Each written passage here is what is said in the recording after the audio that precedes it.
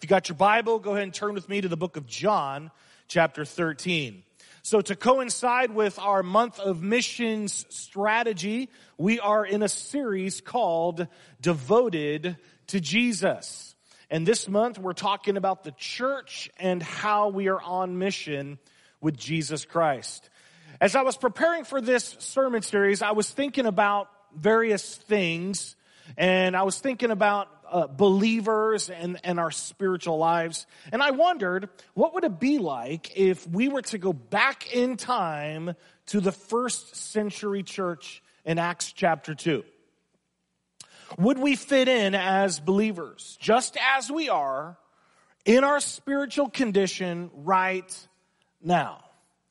Would the first century Christians perceive us to be strong in faith? Or would we be totally off the mark? 2 weeks ago, we looked at the backstory of the first century church, and we saw how it all began with Jesus and the apostles, and then we saw the Holy Spirit coming at Pentecost. And as you can see in your outline, the book of Acts tells us the story of the first century church. It didn't begin as an institution. It began as a movement. In other words, there was no Bible, there was no pastors, there was no band, there was no building, there was no HVAC. Some of you remember when there was no HVAC in church. There was no Sunday school curriculum. They didn't have any of that stuff. But what they did have is each other.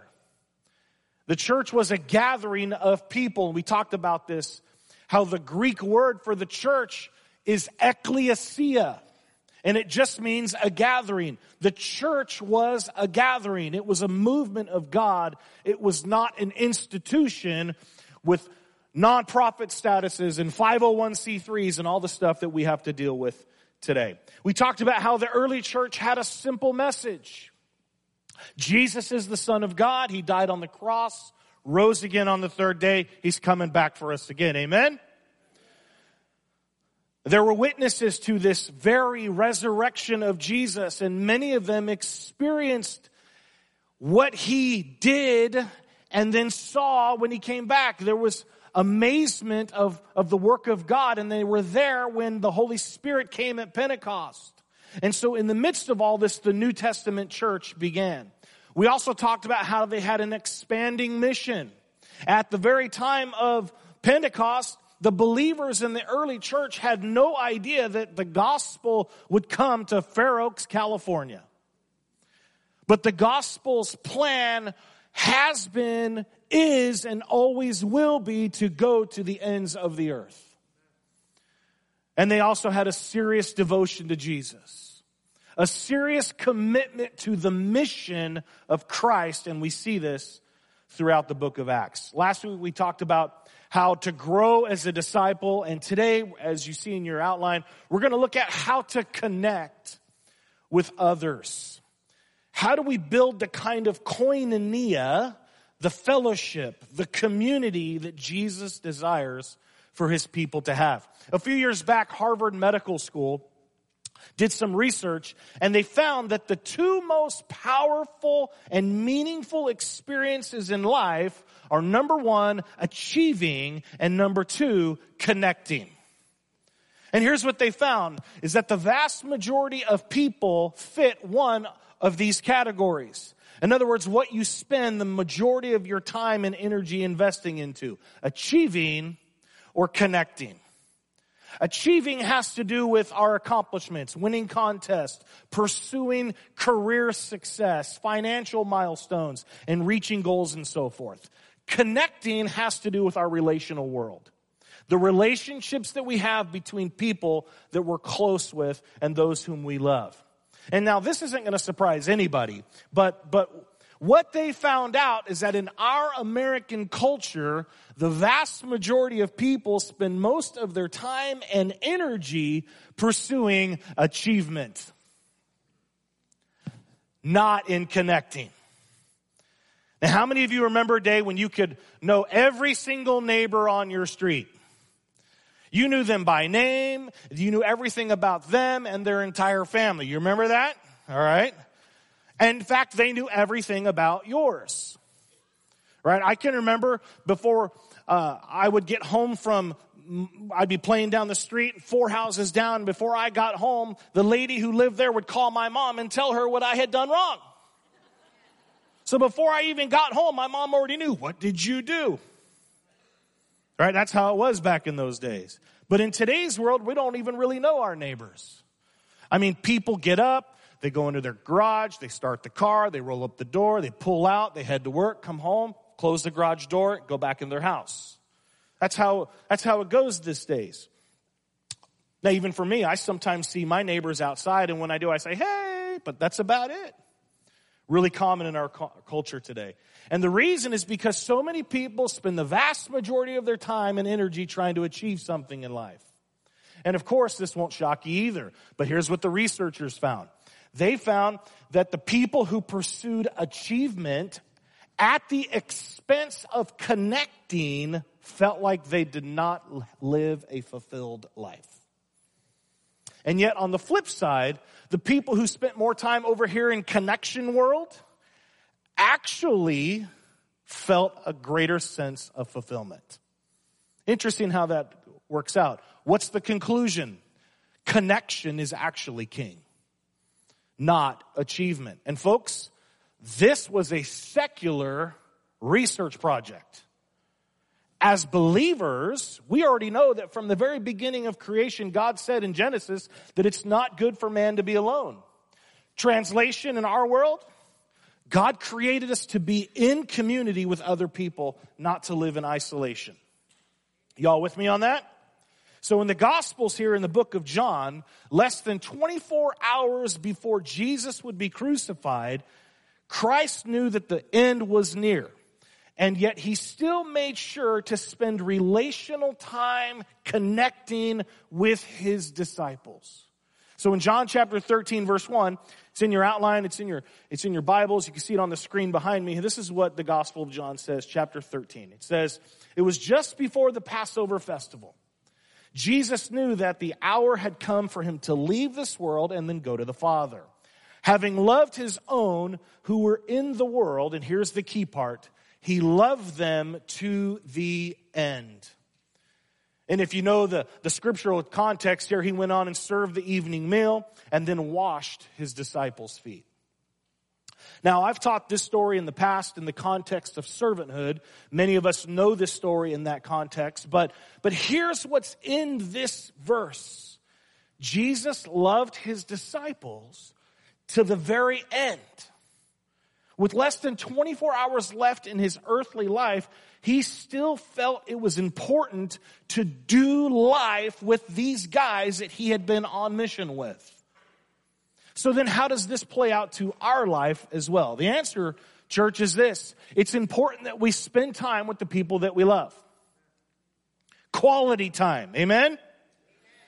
Because nothing tells people like your family and friends that you love them more than time. Parents, hear me. Your kids don't want stuff to make up for you being gone all the time. What they want is you. And also, a huge part as believers is we need to spend time with people that we're on mission with, just like Jesus did. What this simply means is that we need to spend time with others who have similar values, similar goals, similar ideas about God, Scripture, family, faith, and life as we do. Because this world, here's the reason why, this world offers very little to us in the way of encouragement about following the Lord Jesus.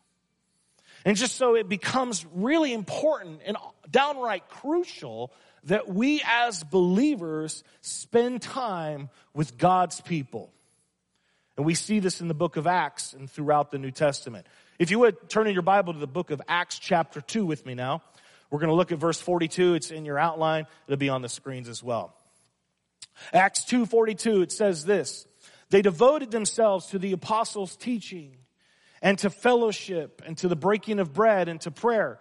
Everyone was filled with awe at the many wonders and signs performed by the apostles. All the believers were together and had everything in common. They sold property and possessions to give anyone who had need. Verse 46. Every day they continued to meet together in the temple courts. They broke bread in their homes and ate together with glad and sincere hearts, praising God and enjoying the favor of all the people. And the Lord added to their number daily those who were being saved. Do you see how they did all this stuff together, church? They were doing life with each other. The same thing is true with us. We have the corporate worship event every Sunday, but we also have smaller groups where we're to do life together. And folks, I cannot overstate how important it is for each one of us to be in a small group for our personal spiritual growth as a believer in Christ. The truth is, now I don't know if anybody's ever told you this, but I'll be the one, okay?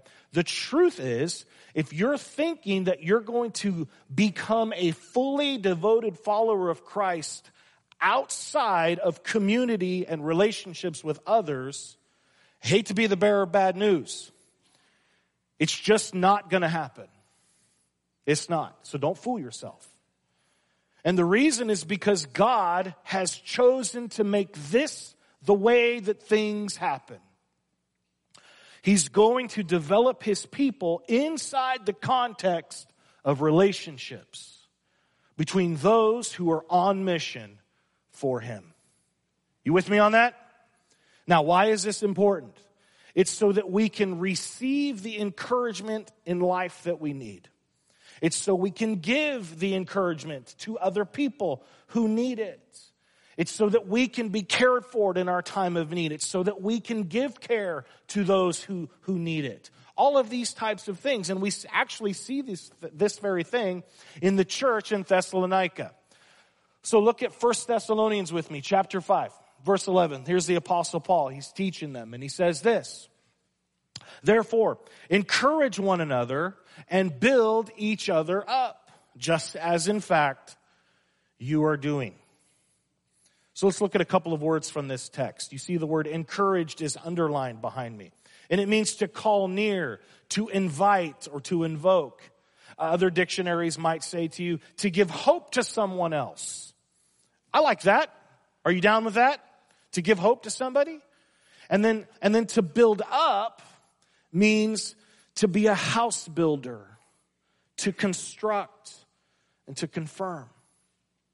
Now, there's a difference between having someone build you a house and you building a house, right? You can be the general contractor, you can hire all the subs, you can have it all done for you, and then you can come in and admire the finished product. Oh, look at that fireplace.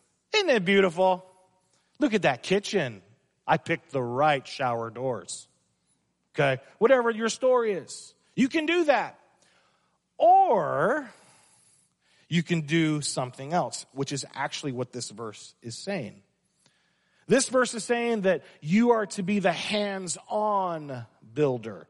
You actually have the hammer in your hand. You are personally building the house. So let's apply this to church life. If you just come on Sunday at 10:45 and attend the corporate worship experience, you're really not able to encourage and build up other people the way that God is intending in this text. Why is that? Well, it's because you don't really get to know people at the level that is necessary of what God is talking about. But smaller groups, though, offer you the environment to really encourage and build up others. And we call that building communities. That makes sense, congregation? All right, good. I see your heads nodding. All right. So then the question becomes this, and you see it in your outline. How do I actually build community with other Christians? How do I do that? Well, we're going to look at three things today. And we've already established here that building community starts by actually attending a group and getting in one. So you got to get in a group, all right? Now, once you're there, what do you do? Well, in my group, what we do is we pray and eat ice cream. It's awesome. Mint chocolate chip, Rocky Road, peanut butter cup, Woohoo! Right? It's awesome. No, I'm just kidding. Actually, we don't do that. But I'm hoping one day that we do, right? But in all seriousness, to build community with others, number one in your outline, is you need to pray for each other. This is one of the things that we're really good at here at First Baptist Church, if you're new to us. We're really good at praying for each other. Our church is such a loving and caring congregation, amen? You guys are awesome at this. Whether if it's one of our Sunday groups or one of our weekday Bible studies or any other kind of life group that we do, we pray for each other, and it's amazing to be strengthened in faith because of that. We really strive to build community this way. And you may ask, well, what do we pray for? Well, we pray for hurts, we pray for pains, we pray for finances, we pray for health stuff and all the things. I've been to many of your groups. You guys are really good at this. But I want to encourage you to take it a step further today. I want to encourage you to add something to your prayer list, not only in your groups, but also in your family life, and that's this. I want you to pray for the spiritual growth of others. I haven't come across very many believers who actually know how to do this. When I've asked people over the years, often what I get is the old dazed and confused look. But hear me, friends. The New Testament is filled with people praying for spiritual growth of others. And I think that there's value when we do this. And I think that there's value when we pray the way that the verse actually reads, how it's put in Scripture. Not that your words and my words aren't great, because they are. Right? I just think that God's words are even better. So here's a couple examples. Romans chapter 15, verse 13. You see it in your notes there. It says this, may the God of hope fill you. And right here, you just fill in whosever name it is. Bob, John, Sally, Susie, Barney, whoever, right? You just fill it in. May the God of hope fill you with all joy and peace as you trust in him, so that you may overflow with hope by the power of the Holy Spirit. Now, catch this, congregation. You see right there, joy and peace. Could anybody in here use that this morning? I know so. I can too. Here's another one, Ephesians 1, verse 17. Paul says, I keep asking that the God of our Lord Jesus Christ, the glorious Father, may give you, and here you can fill in the name again, may give the spirit of wisdom and revelation. Do you know anybody in your life who could use wisdom? Yes? How about this? You ever had a decision that needed to be made with God's help?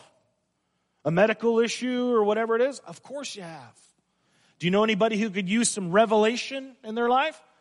That they might come to the point where they can see clearly about a certain issue?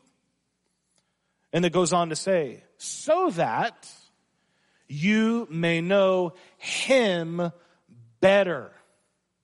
That's good stuff there, congregation.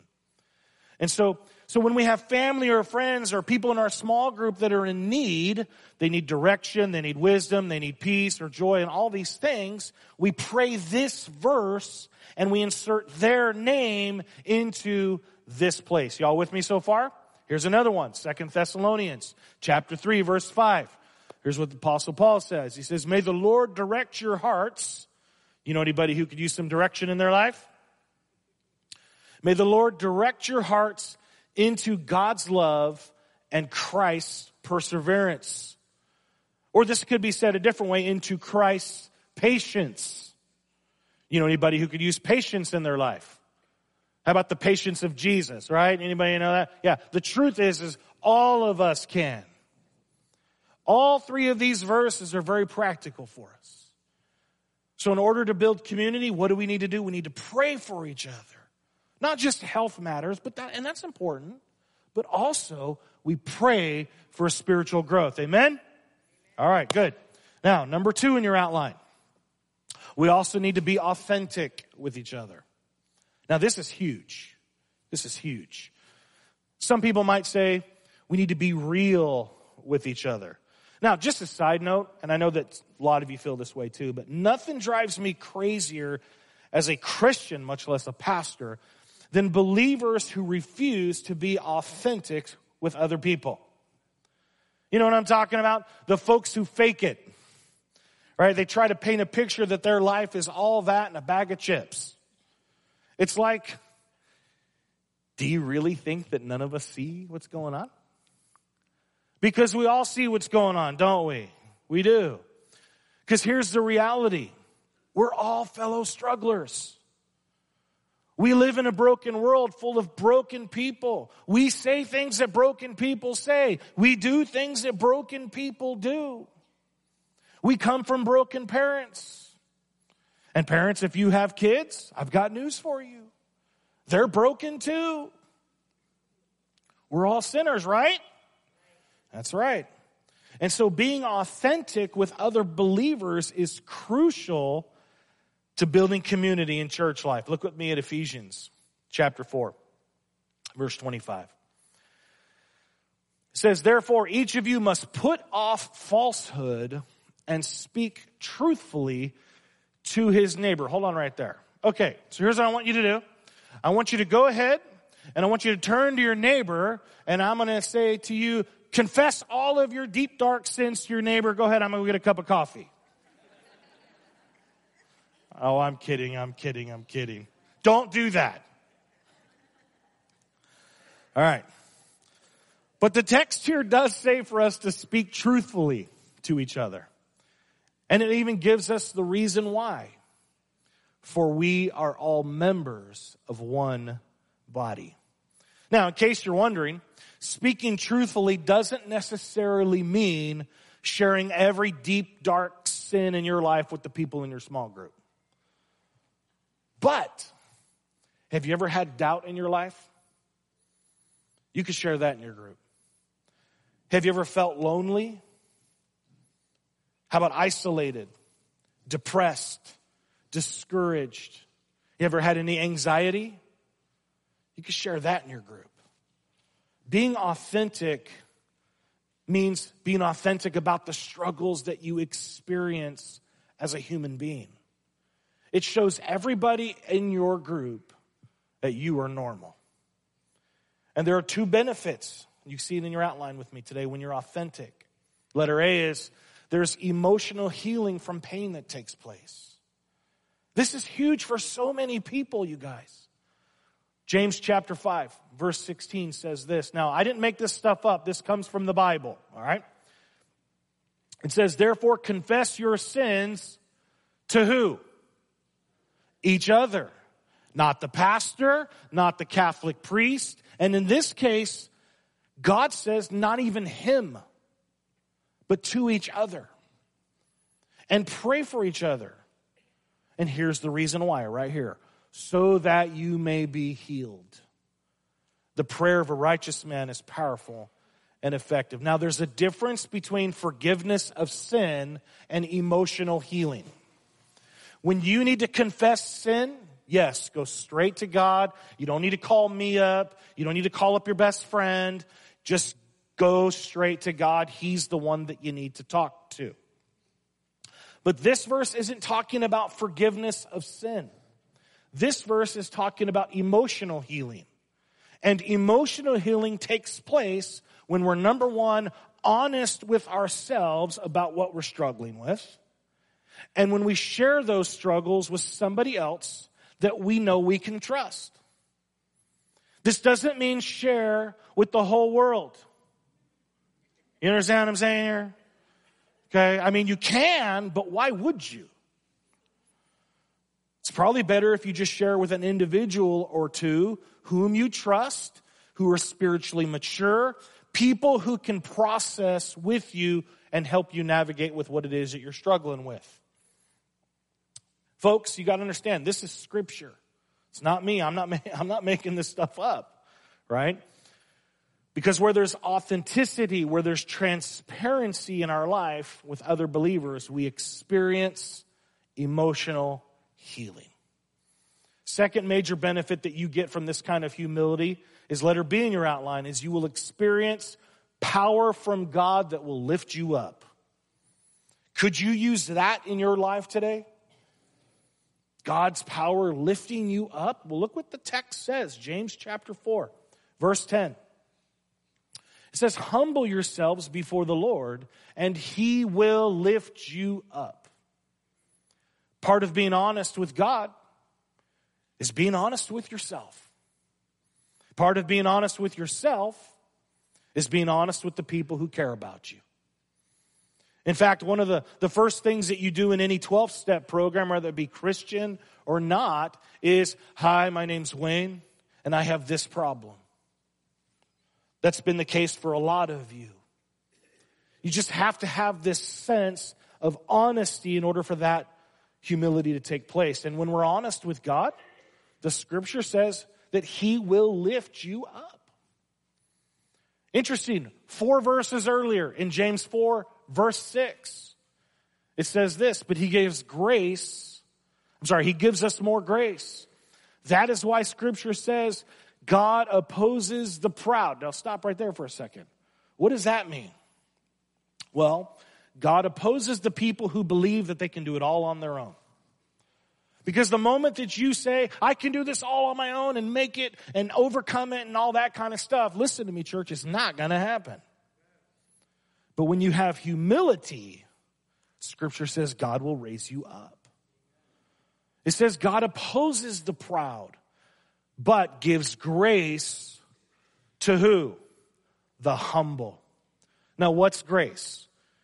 We could talk about this for hours, but grace is the unmerited favor of God. And it's working in your life for whose benefit? Yours. Grace is the driving work of the Holy Spirit happening in your life. And here's the big word that we talked about last week, causing sanctification. All right, you're with me on that? Sanctification. Sanctification happening in you. Now, what is that? That's growing in the knowledge and understanding of God. Here it is, everybody. All positive spiritual change happening in your life from one day to the next is all because of the grace of God. Okay. So if you need things to change in your life, if you need emotional healing or whatever it is, what is it that you need? You need God's grace. So how do you get it, you might be asking? That's the question I'd be asking. So according to Scripture, it's by being authentic and being humble. With God, with yourself, and with other people. Y'all with me so far? Okay. When you do that, the blessing that you're going to find is that you are not alone. You may find somebody else who's gone through a similar struggle. And they'll be even able to equip you and get you a resource or something or help you overcome what it is you've been struggling with. Honesty always draws in people. You're going to have stronger relationships because of your openness. Much better than you ever will be with distance. Now, it's not going to solve your problem. That's true, it's not.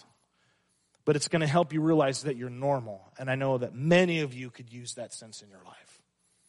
So how do we build community with others? We pray for others. We're being authentic with other people. And number 3 in your outline, I need to encourage others to grow spiritually. If you think about physical fitness, we all tend to do better with it when we have a workout partner or a coach or something to that effect. Anybody who can help us to stay encouraged in our commitment. And growing spiritually is a commitment. And in 1 Timothy chapter 4, Paul encourages all of us to grow spiritually. Look at it with me, starting in verse 7. He says this, have nothing to do with godless myths and old wives' tales. Now let me stop right there. What does that mean? Well, here's what Paul's doing. Paul's being a little bit sarcastic here with the audience. He's talking to a group of people who were all about following the local philosophers of the time. The local philosophers were the smartest people in the room who would stand up and start to pontificate about all the stuff that they thought they knew. And so Paul's kind of giving them a backhanded smack to following those guys. Because, see, you got to understand that the local philosophers of the day would often talk down about the common folks. The common folks were less educated, and so they would just talk down to them. Very similar to our political landscape today. People who hold political offices and position of power, they often think more highly of themselves than they ought to, compared to us, the citizenry, right? So it's the same thing back then that it is today. And so Paul says, have nothing to do with their myths. But rather, I like this, he says, train yourself to be godly. And this word godly here is connected to the word godliness that we're going to see in verse 8. And it's the idea of being passionate and preoccupied with the things of God. Now, keep in mind something here, everybody. In the culture of that day, exercise was very prominent. Physical training was normal. Every city had a gymnasium. Every male ages 15 to 18 was required by law to work out and be physically fit and ready for military duty. And so Paul wanted to bring this concept of the dedication that some of these folks have for working out full circle into growing spiritually, to pursue having the mind and attitude of Christ Jesus and to be devoted to Christ Jesus. And now verse 8. For physical training is of some value. Sure, we understand that, right? Some of us go to the gym and whatever. But godliness has value for all things. Yeah, he's not knocking working out. It has value. But he's emphasizing that living for Christ is far more important than anything else that we do. It has value for all things. What's all things, church? All things. Scripture goes on to say, holding promise for both the present life and the life to come. Friends, the number one reason people give us here at the church for not getting involved in a group is, I don't have time.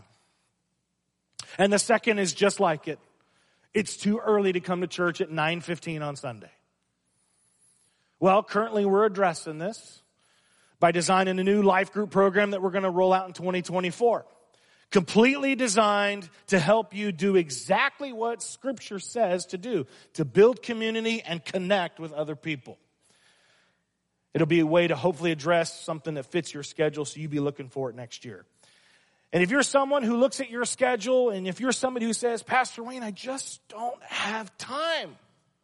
Well, I go back to that Harvard study, and I ask you, what are you investing in?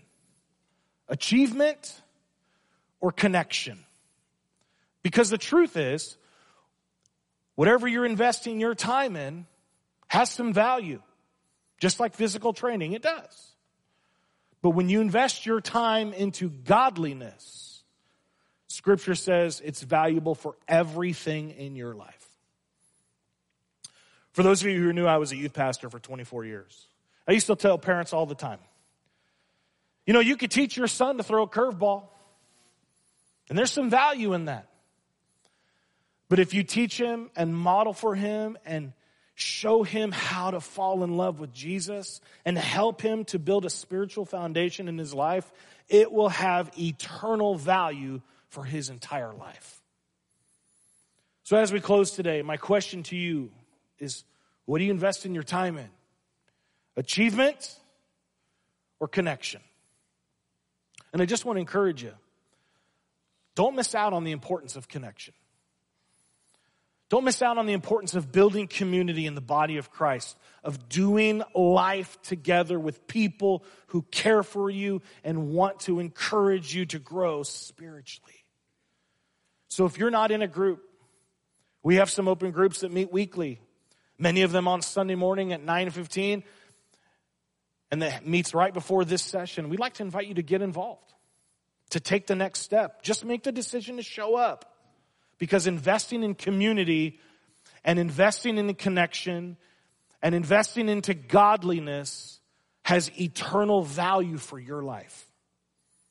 So brothers and sisters, take the next step. Move beyond just showing up to the large group environment in here. It's good for you. It's good for you. This environment's good for you, no doubt. But there's so much more that you need in order to grow into the image of God that He wants for you. You see, the New Testament church, they understood this. They got it. They did large group, and then they did small group. So I just encourage you this morning, as you leave today, take the next step. Seek God. Worship with the ecclesia regularly, each and every week. We're here.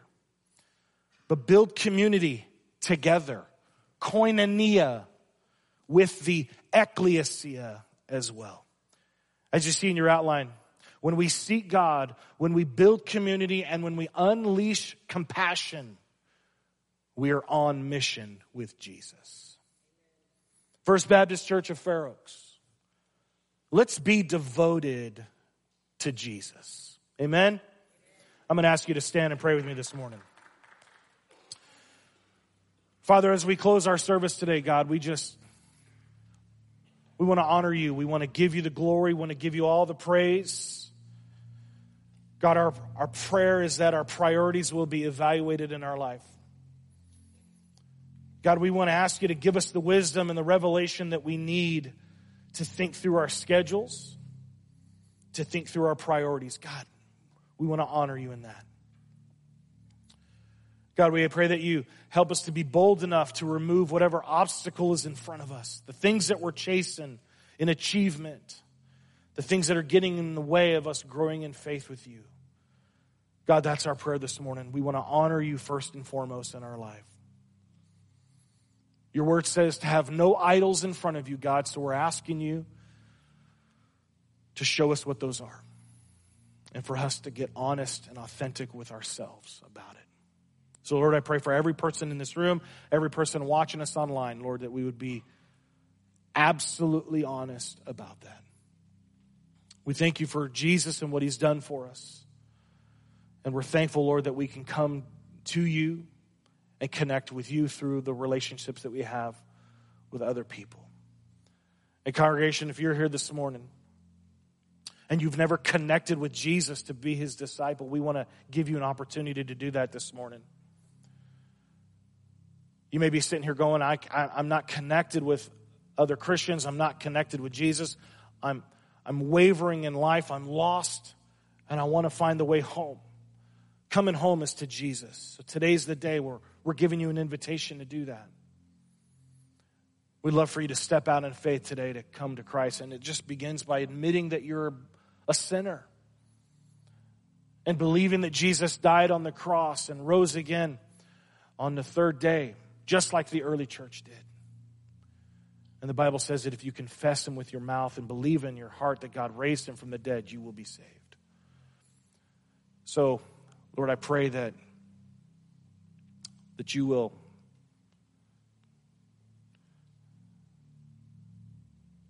just be with us today. It's in Christ's name that we pray this morning. Amen.